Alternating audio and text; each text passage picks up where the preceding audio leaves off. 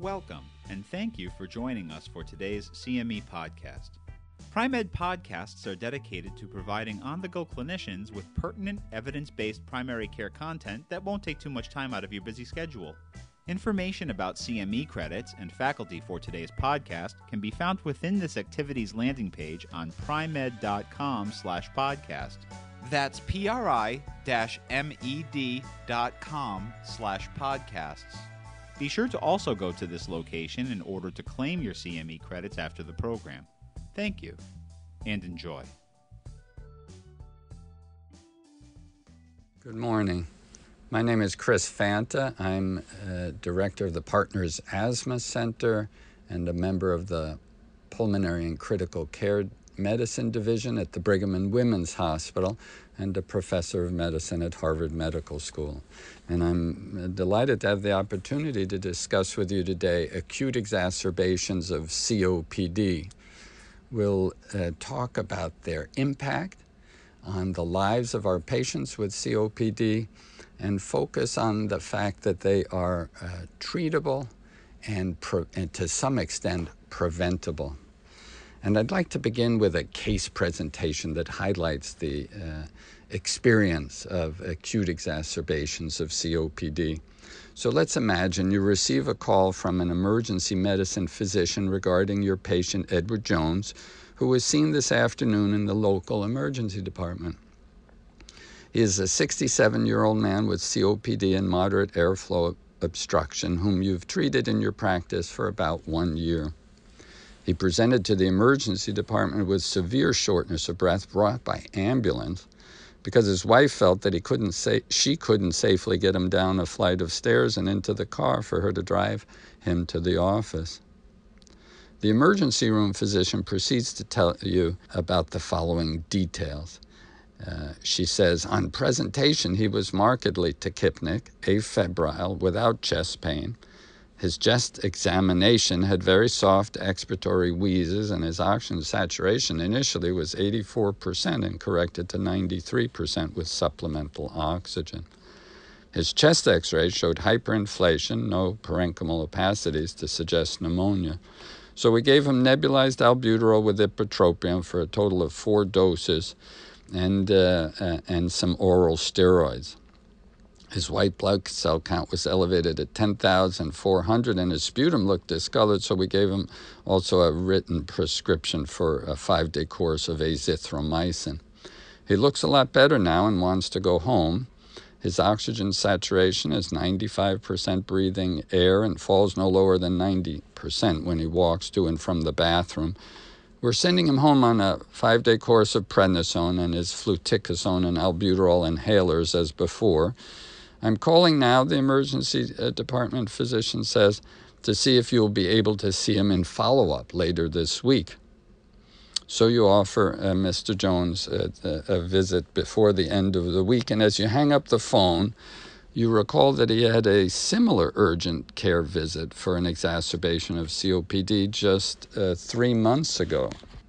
And you wonder to yourself, what other options you have to prevent the next one? So that's our case, and the purpose of this podcast is really to highlight the importance of exacerbations of COPD on our patients' quality of life and long-term outcomes from COPD, and to suggest that there are therapies, both pharmacologic and non-pharmacologic, that can reduce his risk of another exacerbation. We won't allow ourselves to fall into the trap of thinking that Mr. Jones has severe airflow obstruction, irreversible airflow obstruction, so exacerbations are to be expected and unavoidable. We'll be prepared for that follow-up office visit. And so let's define an exacerbation of COPD as simply an increase of symptoms requiring an increase in medication use. A moderate exacerbation, moderate severity, would be one that requires oral corticosteroids and or antibiotics. A severe exacerbation, typically defined as requiring emergency room care or overnight hospitalization. And exacerbations of COPD have a major impact on the lives of our patients with COPD. Besides the the discomfort and fear and impaired functioning that are associated with this episode, overall patients are impacted in their quality of life. Some have a progressive decline in lung function in association with their exacerbations. There's a risk of mortality from severe exacerbations, and it's a huge aspect of the health care costs for COPD. So they are an important part of the natural history of the disease. Common causes, as you know, include respiratory infections, both viral and bacterial, irritants, smoke inhalation, cigarette smoking, air pollutants can all trigger an event. And then because these are patients often in middle and older age, they are at risk for major comorbidities that can contribute to their exacerbations, whether it's a flare of heart failure or an arrhythmia or pulmonary embolism or pneumonia, especially now in the age of COVID-19. And one wonders who gets these episodes of exacerbations, who's at risk for more frequent acute exacerbations. And this has been studied in a huge prospective observational study called ECLIPSE. It was the evaluation of COPD longitudinally to identify predictive surrogate endpoints, and it was published in the New England Journal of Medicine in 2010. And they found, interestingly, that besides disease severity, so yes, the more severe your disease, the more likely you were to have an exacerbation, and severity was defined in terms of the GOLD, that's the Global Initiative on COPD. They're staging 1 through 4 based on lung function. You probably know this. With stage 1, 80% FEV1 or greater. Stage 2, less than 80% but greater than 50%. Stage 3, less than 50% of the normal predicted value. And stage 4, less than 30% on the FEV1 compared to normal. And the more severe the airflow obstruction, the more likely you are to have an exacerbation. And reflux maybe played a role, patients with leukocytosis and overall poor quality of life on a respiratory questionnaire related to COPD. They too were more likely to have exacerbations. But the one major determinant that stuck out was, very interestingly, a history of previous exacerbations of COPD. So there's a certain phenotype, a population of patients. If in this study, if a patient had had 2 or more exacerbations of their COPD in the year prior to study, then over the 3 years of observation, they were most likely to have 2 or more exacerbations, whereas those who had not had an exacerbation prior to entry into the study were likely not to have an exacerbation over the years of follow-up. So this phenotype of a frequent exacerbator is a predictor of who's at risk, and certainly our patient Edward Jones, having had now 2 episodes within 3 months, seems to fit that description. So what is the treatment for these patients? As was in our example, in the emergency room, it's typically short-acting bronchodilators, albuterol with or without ipratropium, systemic steroids when the dyspnea associated with these episodes don't improve, and a course of antibiotics. And often you'll recommend these interventions in your office or sometimes over the telephone. Who gets antibiotics for an exacerbation? For years we've used what have been referred to the Antonisen criteria after the pulmonologist Nick Antonisen, who found that in a large study, patients with the following 3 features, at least 2 of the 3, were most likely to benefit from a course of antibiotics. It was patients whose exacerbation of COPD was characterized by dyspnea, 1, increased sputum volume, 2, and sputum purulence, a change to yellow or green discoloration of the sputum. 2 of those 3 features identified patients who tended to benefit from a course of antibiotics. Recently, investigators have wondered whether C-reactive protein might be helpful and suggested in an article in the New England Journal that a CRP less than 20 milligrams per liter suggested a population that might not need antibiotics. And in that study, when the decision-making was partly on clinical grounds and partly on the point-of-care CRP level, there was no increase in disease morbidity, but less antibiotic use when following this rule of CRP less than 20 didn't require a course of antibiotics. An interesting, novel approach that still needs further investigation. But now when the patient comes to see us, we're going to decide about a therapy. And remember, he had been taking just fluticasone and albuterol, and that's not a good regimen. Inhaled steroids are associated with an increased risk of pneumonia in patients with COPD and aren't appropriate as monotherapy in the treatment of COPD. But there are options. We can use the guidance of the GOLD 2020 criteria, which has groups A, B, C, and D, depending on 2 aspects. 1, severity of symptoms, and 2, frequency of exacerbations. So severity of symptoms are typically judged on respiratory questionnaires. I think the easiest one is the Modified Medical Research Council questionnaire, and it is suggested that patients with a score on this scale of greater than 2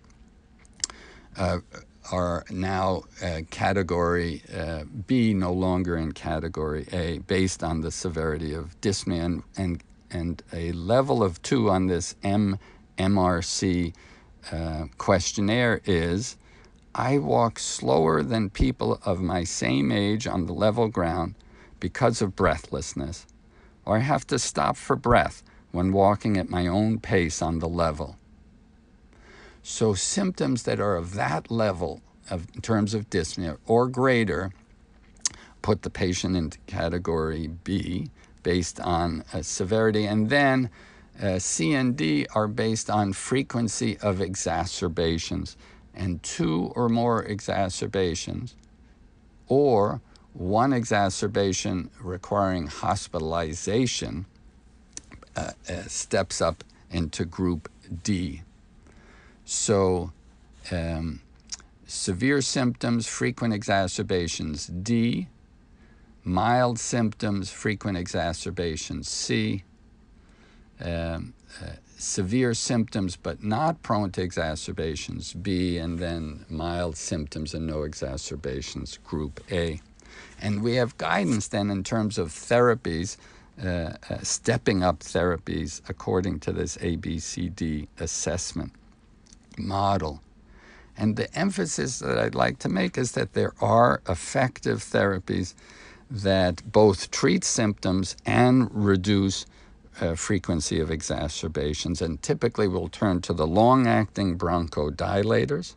And as you know, not only do we have a long-acting beta agonist and long-acting muscarinic antagonist, but we have the combination of the 2 in a single device. Many are given once daily. So compliance is reasonable, I think, in a once daily dosing medication, and highly effective. Long-acting bronchodilators, and then in some, adding an inhaled steroid to a long-acting bronchodilator or bronchodilator combination is reasonable. Perhaps not everyone, but patients with increased mucus, perhaps with eosinophilia, certainly with these recurrent exacerbations requiring oral steroids, it's a reasonable choice.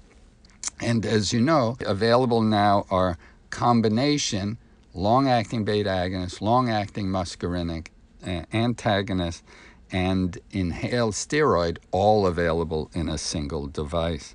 And these have been shown to both improve symptoms improve quality of life, and prevent exacerbations. Now, while the patient is in the office, we should think of other things that we can do besides medical therapies. Certainly in the active smoker, we'll emphasize smoking cessation. We'll check oxygen saturation, and in the chronically hypoxemic patient with an oxygen saturation 88% or lower, we'll recommend long-term supplemental oxygen. In patients who have had frequent exacerbations of their COPD, there are other options besides bronchodilator. One you may know is the phosphodiesterase 4 inhibitor roflumilast, which is in a sense a derivative of theophylline, and it has mild bronchodilator effect, but also has been associated with decreased frequency of exacerbations, a tablet given once daily. Another approach has been chronic antibiotics, using typically a macrolide antibiotic, and evidence suggests that azithromycin, 250 milligrams once daily, taken for as long as a year, reduces the frequency of exacerbations in patients with COPD and frequent exacerbations. Let's not forget about pulmonary rehabilitation. That's an excellent option for our patient with exertional dyspnea, airflow obstruction, and a component of deconditioning, such that because of dyspnea, Mr. Jones hasn't exercised very much. He's become deconditioned, and with a regular supportive pulmonary rehab program, he can build up his exercise tolerance. And there's a social aspect to these meetings. There's an educational component and evidence that fewer exacerbations of COPD occur in patients who have undergone and then maintain an exercise program related to their pulmonary rehab. And let's not forget about flu shots and pneumococcus vaccinations as a preventative strategy. So just before we leave Mr. Jones, at our follow-up visit, we've improved his regimen. Perhaps we've added something for prevention of frequent exacerbations. We've recommended pulmonary rehab. Let's take a minute and review his inhaler technique. That's also always worthwhile.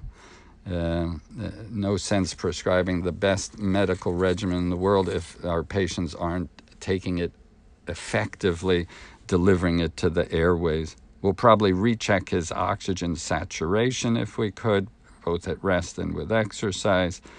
Make sure that he's up to date on his vaccines.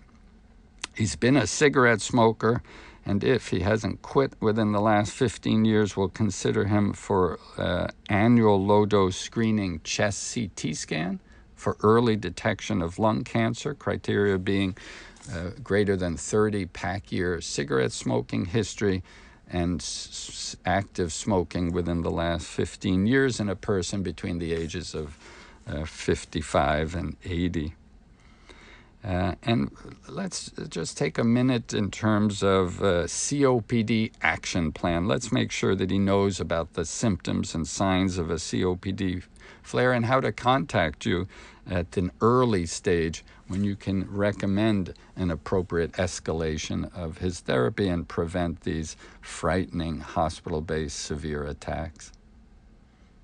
Well, thank you very much for this opportunity to talk with you. We thank you again for joining Pri-Med for today's podcast. Remember to claim your CME credits for the program on this activity's landing page on primed.com/podcast. That's pri-med.com/podcasts. Also be sure to check out all of our other podcasts and primary care activities on primed.com as well. See you next time.